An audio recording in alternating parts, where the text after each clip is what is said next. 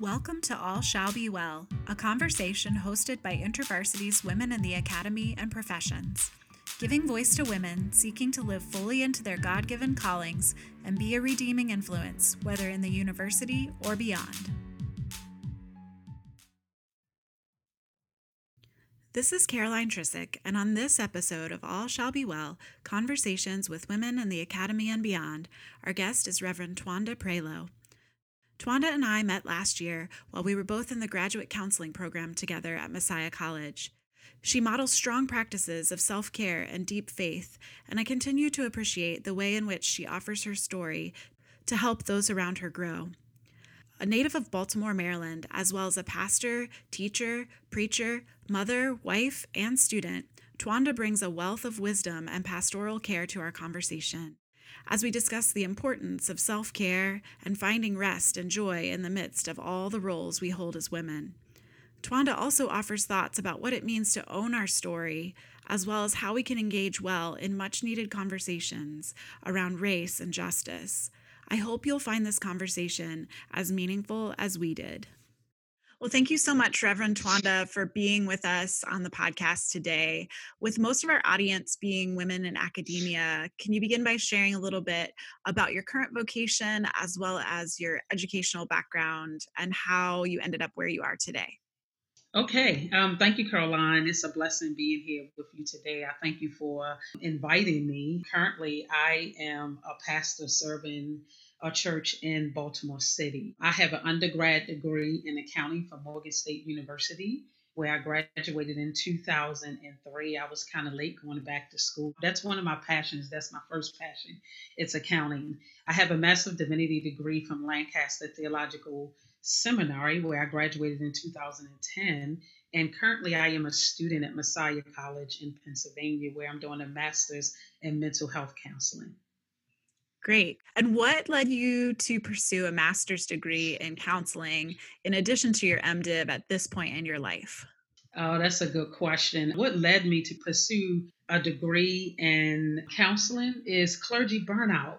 Seeking healing and wholeness for myself is what led me to pursue a master's degree in counseling. Currently, I'm a pastor serving a church in Baltimore City, as I previously stated. And it's important for me to say that because that had an impact. One of the reasons why I'm pursuing a master's degree in counseling. In 2018, I was enrolled in United Theological Seminary pursuing a doctorate of ministry degree. Okay.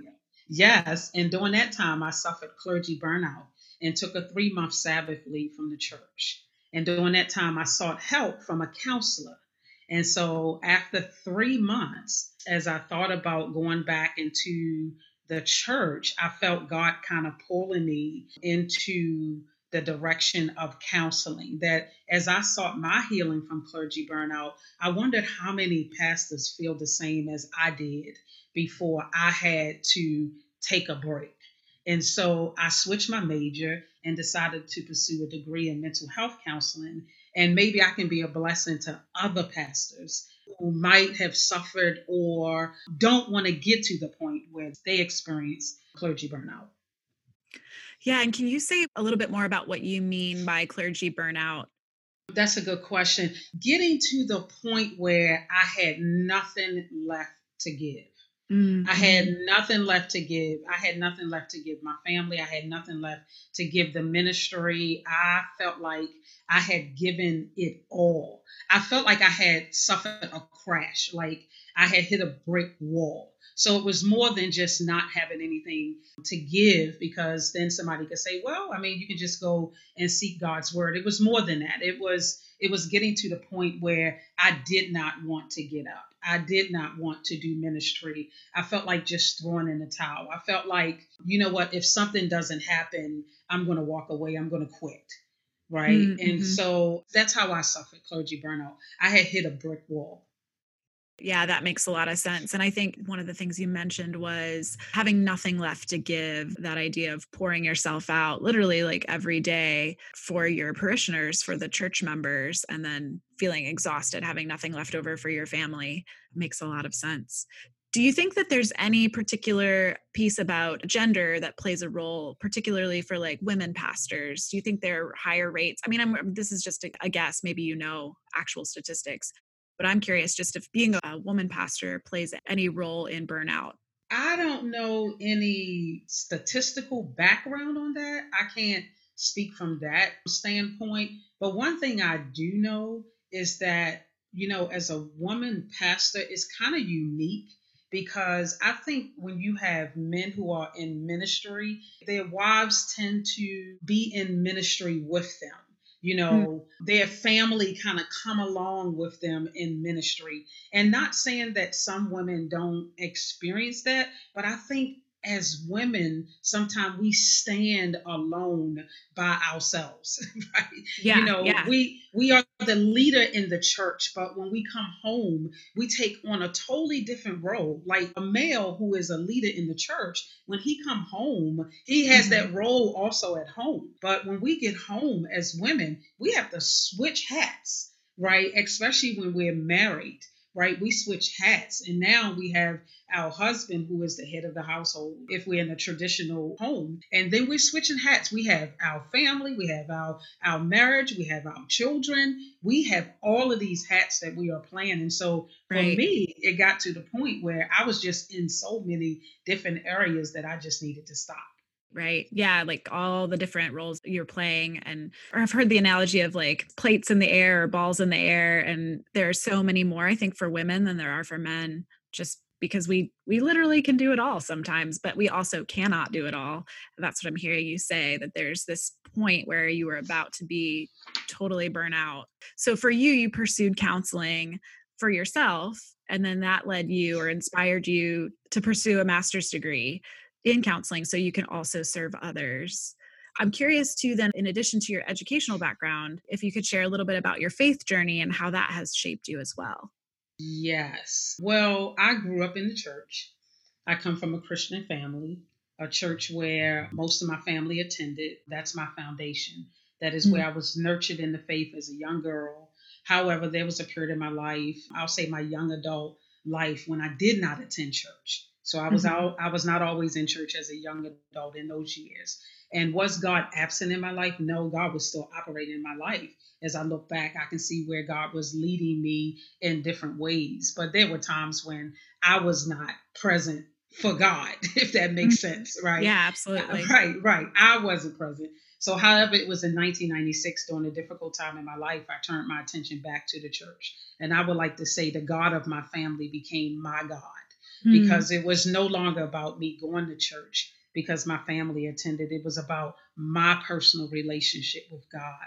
And it was there I was nurtured in the faith, where I found healing from some past hurts and received my call into ministry. And over the years, that calling has taken different shapes in my life. I mean, I've served in youth ministry at one point of time, and then I've transitioned from youth ministry into pastoral ministry. And eventually, I want to go into counseling. And so that call has taken different shapes in my life as I have matured in my faith. mm. Now, growing up geographically, were you always in the Baltimore area? Always in the Baltimore area. I was born in Baltimore City. Right now, I live in Parkton, Maryland, which is actually about 35, 40 minutes north of Baltimore City, but born and raised in Baltimore City. Yeah, so tell me what you love about Baltimore. Crabs. No, but, but Baltimore is, I don't know, Baltimore is just very diverse. I mean, you have the east Mhm. side, you have the west side, which you have a different culture on the west side than you have on the east side. You have South Baltimore, you have North Baltimore. Baltimore is just diverse. Baltimore is a good city to live in. I mean, I know sometimes we hear so much negative stuff about Baltimore City, but Baltimore is a really good city to live in. Good people, a lot of good people have come out of Baltimore. Yeah, you know that I live about probably an hour and a half north in Pennsylvania of Baltimore. And you definitely hear things on the news. They spin it as this dangerous place. And so, you know, I know a lot of friends through InterVarsity that we have some mutual friends that are also serving in Baltimore. And I just always love to hear the perspective of people who actually live in the city, because they tell a different story than the news often does. And so I'm grateful to hear what you love about Baltimore in addition to crabs. Right. Yeah. So yeah, I think you mentioned self-care earlier, or just that idea of caring for yourself well so you don't become burned out. Can you say more about your value for self-care and how you would define self-care? Okay, self care means everything to me, not just on the outside, but on the inside, and not just on the inside, but on the outside. And what I mean by that is taking care of the whole self, mind, Mhm. body, and spirit. And I like to say, when we care for ourselves, it's when we can show up for others. We can't show up for others and give ministry, give our family, give our work 100% when we're not showing up for ourselves. So Mm. self-care to me means showing up in your own life. That's what it means to me. It means showing up in your own life. It means putting you on your calendar. I think Mm. too often we have a calendar that we live into, especially as professionals, especially as women, and we have everything on our calendar except ourselves. So for me, self care is putting you on that calendar. And how does that look practically? Sometimes it means going through my calendar and actually putting myself on the calendar, literally putting 2 to 3 me, 10 to 12 me, 6 to 8 me, blocking off Mm. time in your calendar for yourself. So, what would me time look like? Because I mean, I think we get the messages from all around us in our culture. Like some places would say, like, me time is like going to the spa or whatever. I don't know. Maybe that's just white women, but I don't know. Yeah, I'm curious what me time looks like for you, like how that actually plays out. Okay, me time for me could be me getting up in the morning and exercising. I used to, well, I belong to a group called MBS Fitness, Mind, Body, and Spirit.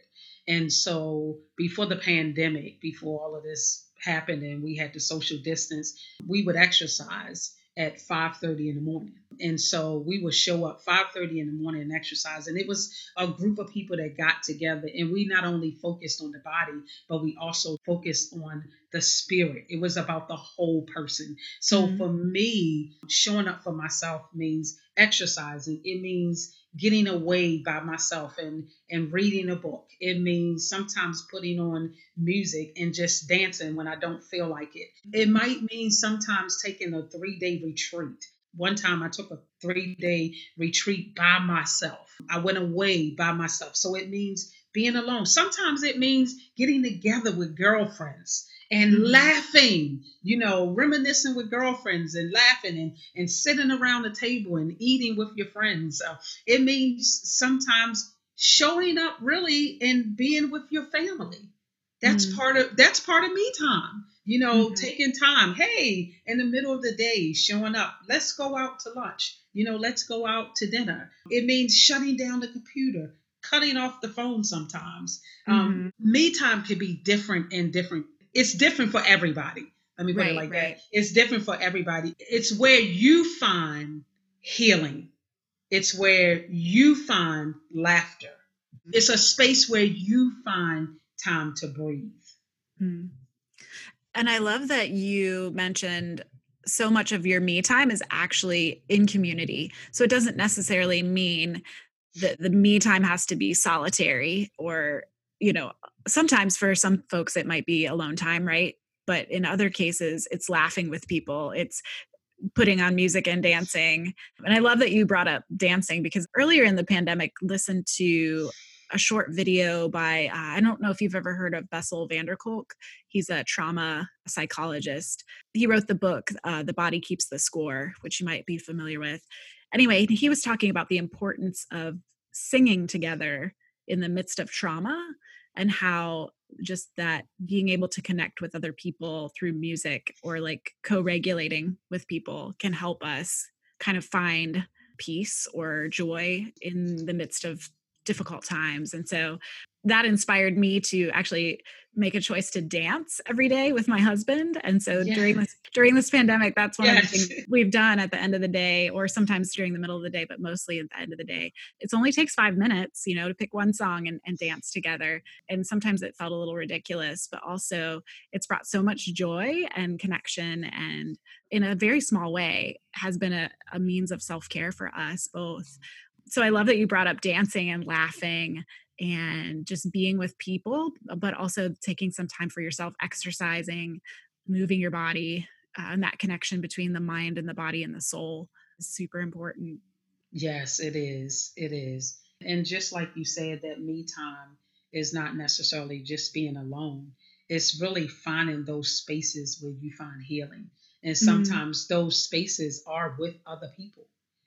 Yeah. The phrase that comes to mind for me is life giving. So, healing, like you're saying, healing or life giving things Yeah. that aren't leading you to burnout, things that aren't taking from you, but instead giving you back some of the life, that joy. So, do you have any thoughts then in particular on how women, professional women or women in higher ed, especially with all those roles we were talking about earlier, all the roles that we're holding right now, how we can integrate self care into our lives? Yes. There is this book called Rhythms of Rest, Finding the Mm. Spirit of Sabbath in a Busy World. And so I read this book on my Sabbath leave. And in her book, she talks about dispelling the legalistic idea of Sabbath, the idea of seeing Sabbath as a day of rest. And she talks about finding time to rest, whether for an hour, a morning, or a whole day, and how that can change your perspective about the way you approach life. So when I look at Sabbath, when I look at that time of how we can integrate self care into our lives, I like to say too often we view self care or we view Sabbath as an event on our calendar. And what I Mm. mean by that is it is a day on our calendar, whether it's a Monday, a Friday, Saturday, or Sunday. And we can't wait until that day to come where, that day where I can have self care, that day when I can find rest. But I want to encourage women, as Shelley Miller talks about in her book, find self care, find Sabbath on a daily basis. I Mm-hmm. call it Sabbath theme. It's just a word that I came up with. I call Sure. it Sabbath theme. Daily finding ways to bring self care, to bring Sabbath into your life. Finding ways to step back on a daily basis, whether it's getting up from your desk and taking a 10-minute walk by yourself to breathe, to Mm. just stop, just to be, to stop in the middle of the day and put on one of your favorite songs and dance by yourself, to let go of the past hour, right? Just Yeah. let it go. Stopping on the way home on the side of the road from work and taking 10 minutes to kind of breathe and do a breathing exercise to kind of wash away what you did at Mm. work so that when you come home, you can be your full self for your family. So integrating that self-care into your lives, I don't like to look at it as I'm looking for a time to take self-care or to do self-care or to participate in self-care or a time for my Sabbath rest. I like to say I like to take moments during Mm. my day, small moments. Find that time. Get into what Shelley Miller called rhythms of rest. Mm-hmm. Finding the spirit of Sabbath in a busy world, because we live in a busy world and we got noise all over us. And guess what? The noise does not take time. The noise does not look for times in our lives to show up. It's there all the time. Right, right. Yeah. Right. So I'm hearing you say, one, earlier, schedule in your me time, but also to kind of get in these patterns of just sporadically or spontaneously taking little moments of Sabbath, the Sabbathing, as you called it, throughout your day. So not just being like, I can't take any rest now. I have to wait until 5 o'clock till my calendared me time, but taking those moments throughout can give us strength to make it through until the more scheduled time. Exactly. And then you're almost teaching yourself, you're training your brain and body to then naturally, eventually, if you'll just take that time to breathe or dance or have those moments, it'll be more automatic than it would be in the beginning. Exactly. Because too often we can't wait for that vacation. We can't Right. wait for this to happen. But why wait for that to happen when, in the midst of waiting, you're so tired? And Mm. when we're tired, we get irritable. Oh, yeah. And when we get irritable, we can't do our best. Right. And especially in positions where you're with people. So you as a pastor or like professors who are working with students or any other professional career, doctors being with patients, so many places where you need to be poured into yourself so that you have anything to offer anybody else around you. Yes. So I'm curious too, then, as many of us are engaging right now in much needed conversations around race and justice, what thoughts you might offer specifically to women of color on how to care well for themselves in the midst of these conversations? In the midst of the conversations, especially to my sisters of color, what I want to say, one way in which you can care for yourselves in the midst of it is to own your story Mm. and own all of your story. That's a way to care for yourself in these conversations, because when we don't tell the whole story, we're not being true to who we are. When we don't tell the whole story, when we don't show up in all of who we are. And I want to say all of who you are, the color of your skin, all hues and shades in which we come in. Show up and be your authentic self. That's one way to take care of yourself in the midst of the conversations. And then another way to take care of yourself is take time to step back from it all. You have to take time to breathe in the midst of it all. I know it might be hard using that word breathe at a time Mm. when we all are hearing the words I can't breathe across our nation, but it's important that we step back and take the time to breathe so that we are there to stand up for those who have lost their breath. We Mm. have to take care of ourselves in the midst of the conversation. Yeah, and I think there's a decision-making process for people deciding when is the right time to stand up and speak out and when is the right time to take care of yourself. What would you say to that question? Again, for women of color, and I have some friends that have really been wrestling with feeling obligated to share their story, particularly with white people who don't understand or have no idea about the experiences that people of color go through in our country. What would you say to that feeling of, or that decision about feeling obligated to share your story, but also the obligation to yourself to care well for yourself in this time? Let me see how I can answer that. What came to my mind when you said that? And I kind of honed in on the word obligation. Mm. Feeling obligated to speak. And so what came to my mind is that it's not your responsibility to heal the other, Mm-hmm. that it's their responsibility to, one, hear, and it's their responsibility to, two, learn and to sit in the heart spaces. Mm-hmm. And so I want to say, I think you talked about when is it time to speak up and when is it time to step back. I think that's what you said. Yeah, Right. exactly. When is it time to speak up and when is that? I think that's going to look different for everybody when it's time to speak up. I know for me, I only can take but so much. And you have to listen to yourself. You have to listen to that voice inside of you. Sometimes we disregard it, but we have to listen to the voice of God that's in us. For me, I only can take but so much. So for me, I have to show up and then I have to back up. Because Mm-hmm. if we don't back up, we don't give ourselves time to process what's going on. So we're in this time and space right now where so much is going on. And so we have to allow ourselves time to step back in the midst of it, process it, and then come back out. Mm. You have to do that in the midst of it.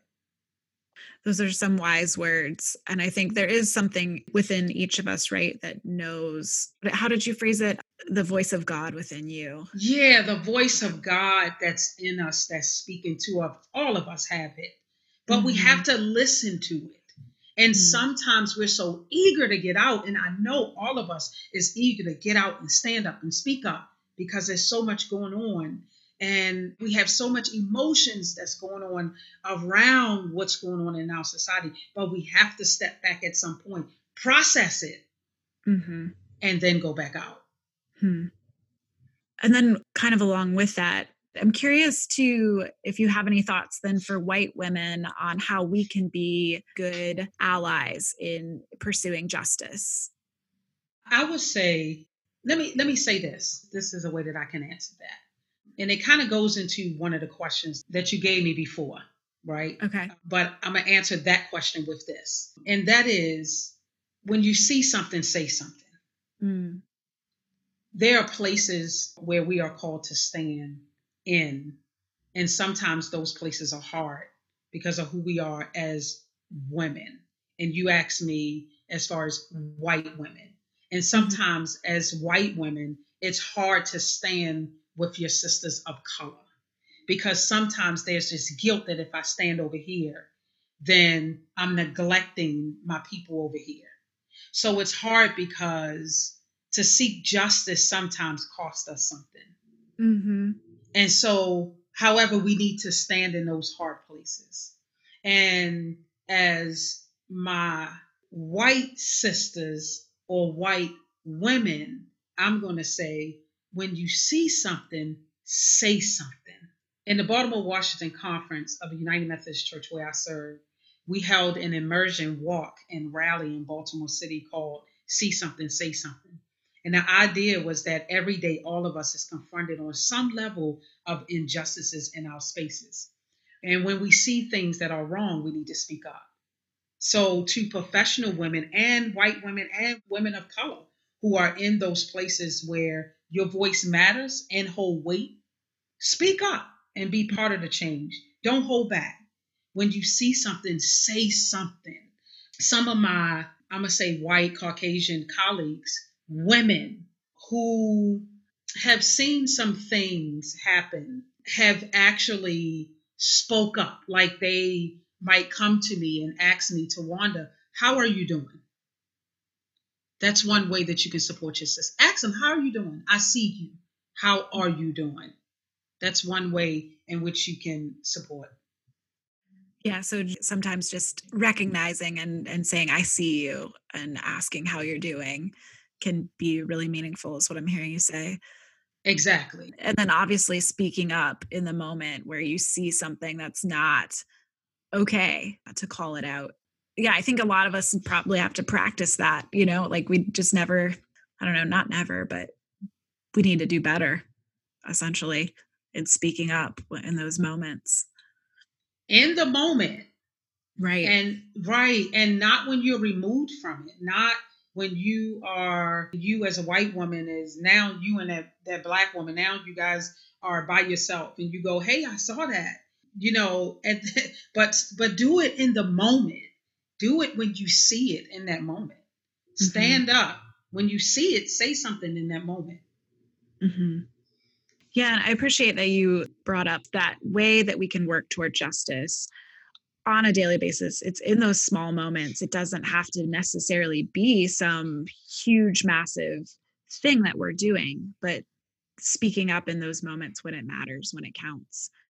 Exactly. Because a lot of us are sometimes looking for those big moments. But Mhm. let me tell you, those little moments when you see it, if you see somebody or heard somebody say something against a black woman or cause some kind of microaggression Right. towards them at that point, now is the time to speak up. Hey, I heard what you said, or I saw what you said, or this is not right. Say it in the moment. It might cost you something. Let me tell you, justice cost us something, but I'm Mm. reminded that it also cost Jesus something. It cost him his life.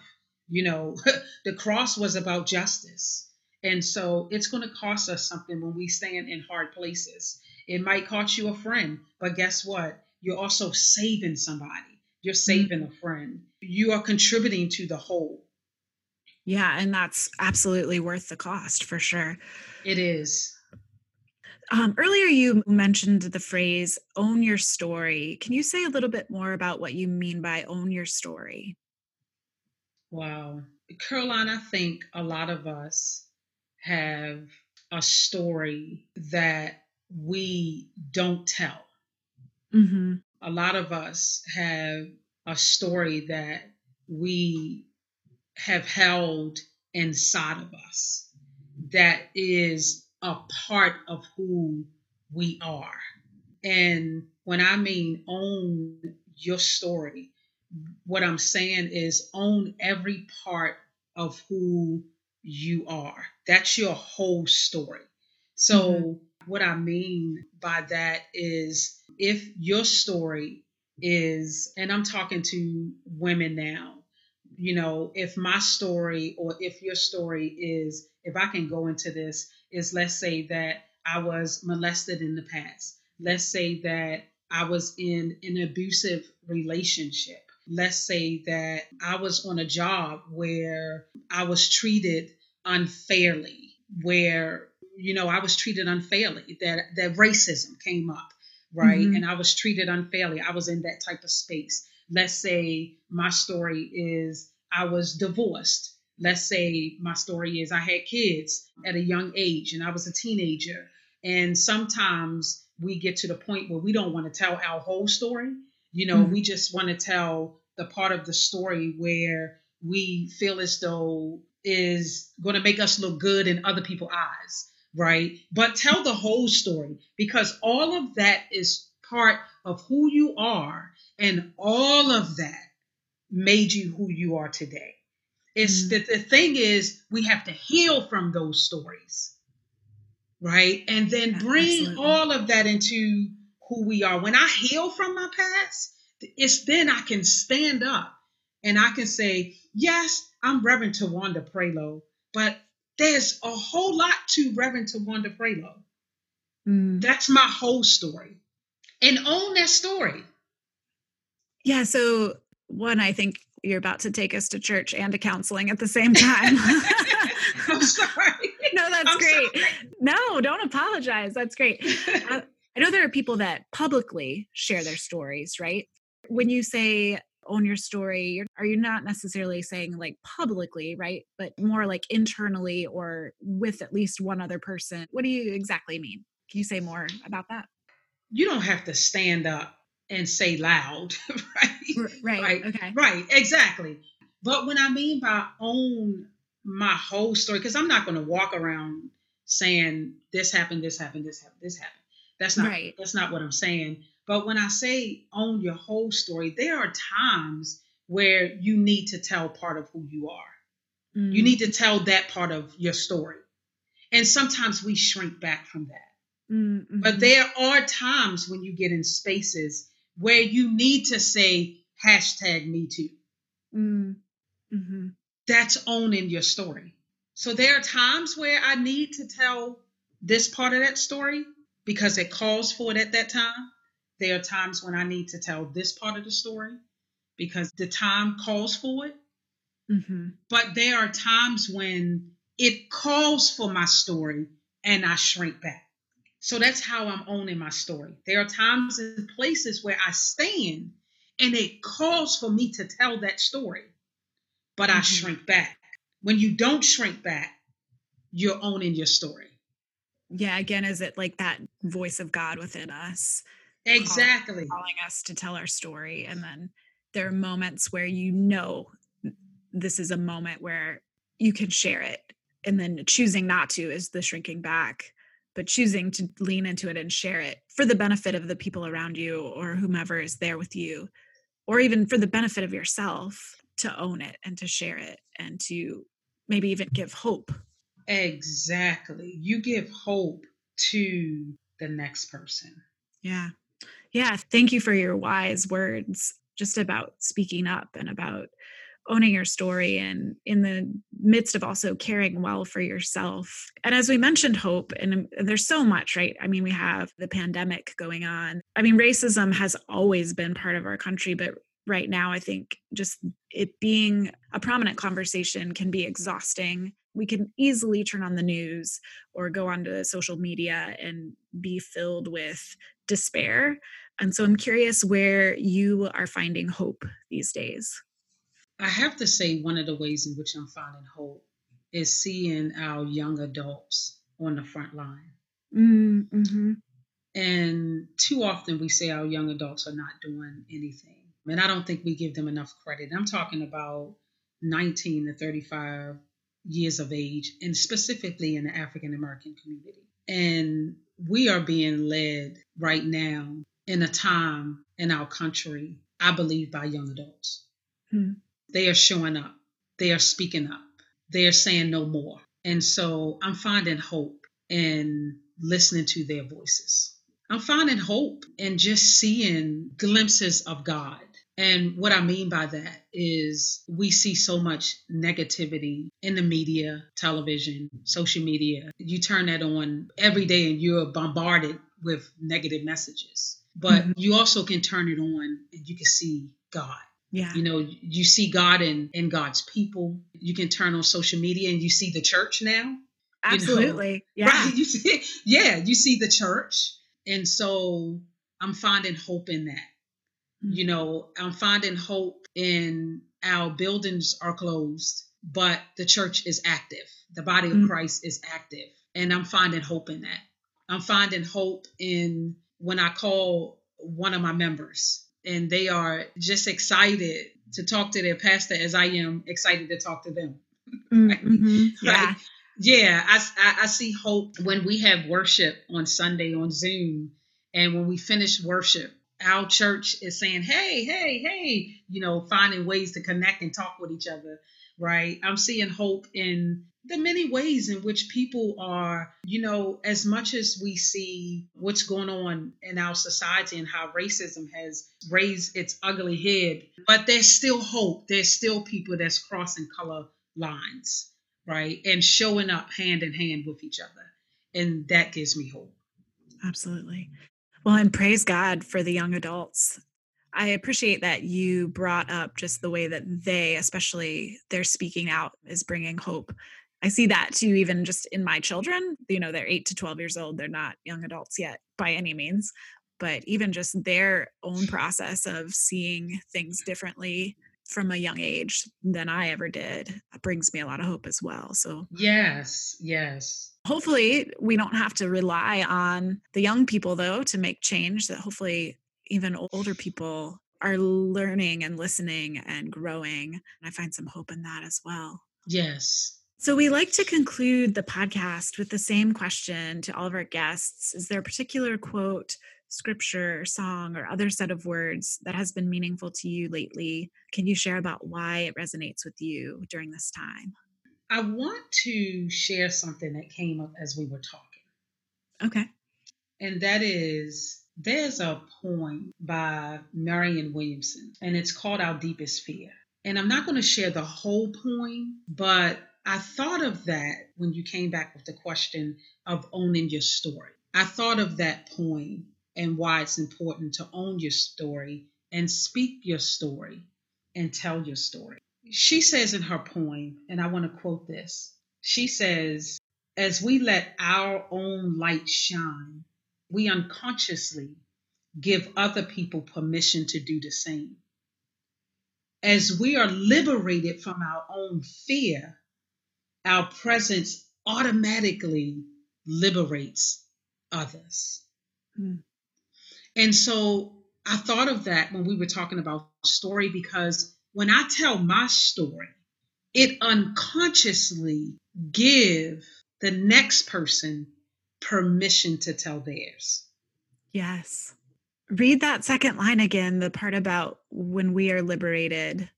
It says, as we're liberated from our own fear, our presence automatically liberates others. Wow.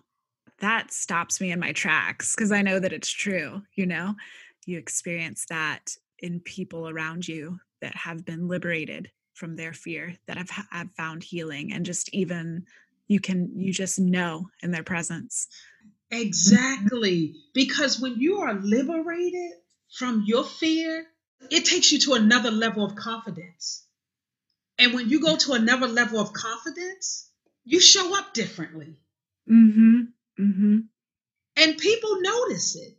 And that presence automatically liberates others, because when I see that in you, I say to myself, I either say, I want that, I want the healing that she has, I want to be liberated from my own fears, I want to be able to walk in that type of confidence.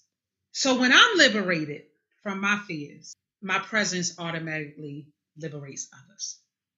Beautiful. Yeah. Well, thank you so much, Tawanda, for being on the podcast. What a stunning quote to end on. And I'm just really grateful for you sharing your story and offering your time and your wisdom with us today. So thank you so much. You are so welcome. And thank you, Caroline, for inviting me to be here with you today. Thank you for joining us for this episode of All Shall Be Well, Conversations with Women in the Academy and Beyond. This is Caroline Trisick, and information about our guests can be found on our podcast page at thewell.intervarsity.org/podcasts. This has been a production of Women in the Academy and Professions, a focused ministry initiative of InterVarsity Christian Fellowship USA. We value the contribution of podcast guests who are not employed by InterVarsity, and we acknowledge that the opinions of our guests may or may not represent the ministry, doctrine, or policies of InterVarsity. Thank you for joining our conversation as we engage in faith and life together. We'd love to hear your feedback. To share your thoughts or to learn more about who we are or the resources and connections we provide, we invite you to visit us at our online gathering place, The Well. You can find us at thewell.intervarsity.org.